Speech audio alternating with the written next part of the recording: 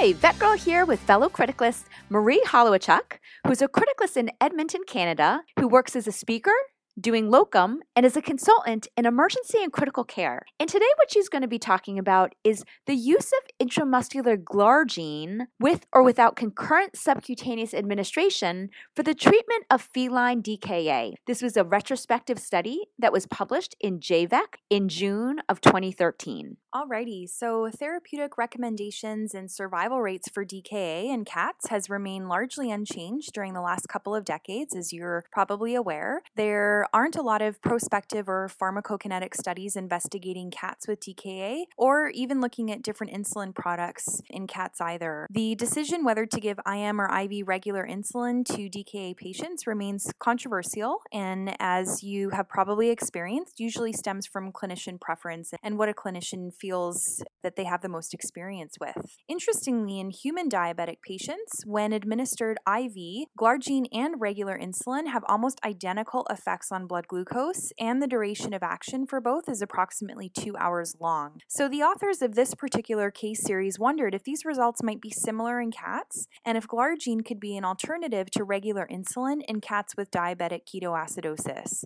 The owners also noted that while glargine is not licensed for use in cats with DKA, there are no veterinary insulin products licensed for DKA therapy, nor are there any short-acting insulins licensed for use in cats. So the objective of the study was to describe the treatment and outcome of intramuscular glargine in cats with DKA, with or without sub-Q glargine concurrently during initial stabilization. So this was a retrospective case series, and they included cats that were referred and treated for DKA, which was diagnosed with hyperglycemia, which they characterized as a blood glucose more than 16 millimoles per liter or 290 mg per deciliter, signs of systemic illness such as lethargy and dehydration, significant glucosuria characterized by 3 or 4 plus on a urine dipstick, ketosis measured as ketonemia or ketonuria, and acidosis, which they characterized as a serum bicarbonate of less than 12 millimoles per liter. So this wasn't a standardized study, it was retrospective, but pretty much all the cats were managed the same. The hospital protocol was that cats with DKA would receive standard care, including intravenous fluid therapy, correction of electrolyte disturbances, and the administration of insulin. And their insulin protocol typically involved 1 unit of glargine IM per cat, as well as 1 to 3 units of glargine sub-Q per cat as needed. So they then assessed the blood glucose every 2 to 4 hours, and glargine doses were adjusted, aiming to lower the blood glucose by 2 to 3 millimoles per hour, or 36 to 54 mg per deciliter per hour, with a target blood glucose of 10 to 14 millimoles per liter, or 180 to 250 mg per deciliter.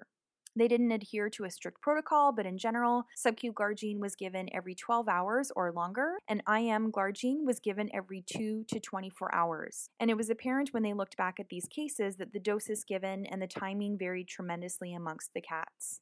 If the blood glucose fell below 10 millimoles per liter or 180 mg per deciliter, then IV glucose was supplemented. And for whatever reason, if an owner couldn't afford to have their cat monitored overnight, or if this monitoring had to be skipped for some reason, then insulin doses were either reduced, stopped altogether for the overnight period, or IV dextrose was administered prophylactically, and this was to avoid any hypoglycemic events. Sub-Q glargine was used alone once the cats were eating and once the dehydration was resolved.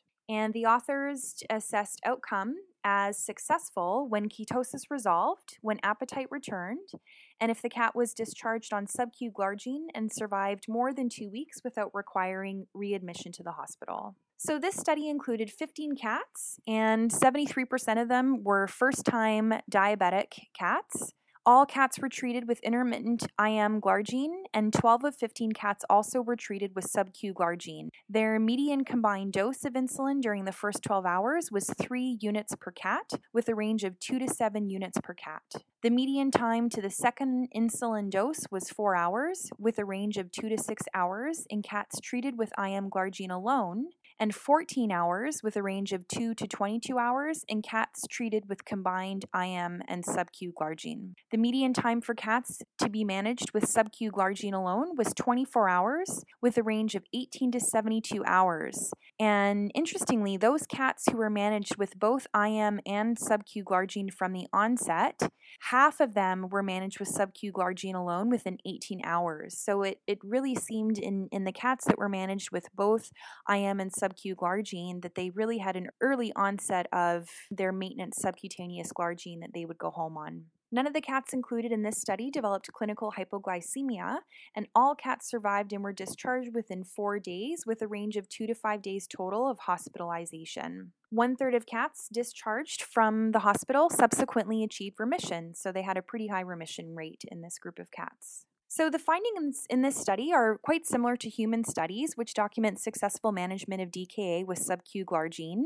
A lot of the human studies have even shown a faster resolution of acidosis and decreased hospitalization when sub-Q glargine is combined with regular insulin. So it certainly seems that there is some benefit to having some sort of maintenance background, long-acting insulin, in addition to regular insulin that most of us are familiar with when it comes to managing DKA patients.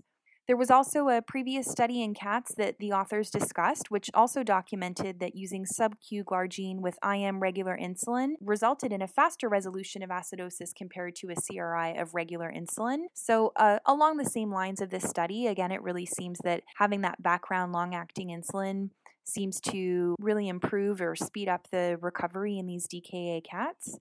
And ultimately, what the authors recommended, or what they're currently doing at their hospital, is that in cats with DKA, they're giving sub-Q glargine at 1 to 2 units per cat every 12 hours, and they start that immediately when the cat presents to their hospital. And then they do IM glargine 0.5 to 1 unit per cat several hours after fluid administration, with repeated doses as often as every 4 hours in order to bring the blood glucose down further. And they find at their hospital that most cats are able to be switched to sub-Q glargine alone after only 1 to 3 doses of IM glargine. So very quick transition to maintenance long-acting sub-Q glargine that the owners will give at home.